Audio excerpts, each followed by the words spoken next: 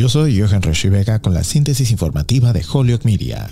La Cámara aprobó un proyecto de ley el jueves que financia al gobierno hasta el 18 de febrero y evita un cierre a corto plazo después de la medianoche del viernes. Pero la rápida aprobación del Senado estaba en duda debido a una pelea por los mandatos de la vacuna COVID-19 del presidente Joe Biden. Un acuerdo entre los líderes del Congreso anunciado más temprano en el día mantendría al gobierno en funcionamiento durante 11 semanas más, generalmente a los niveles de gasto actuales, al tiempo que agregaría $7,000 millones para ayudar a los evacuados de Afganistán. La Cámara, liderada por los demócratas, aprobó la medida por 221 a 212 votos. El liderazgo republicano instó a los miembros a votar no. El único voto republicano para el proyecto de ley provino del representante de Illinois, Adam Kinzinger. Los legisladores lamentaron la solución a corto plazo y culparon al partido contrario por la falta de progreso en los proyectos de ley de gastos de este año. Antes de que la Cámara actuara, el presidente Joe Biden dijo que había hablado con los líderes del Senado y minimizó los temores de un cierre.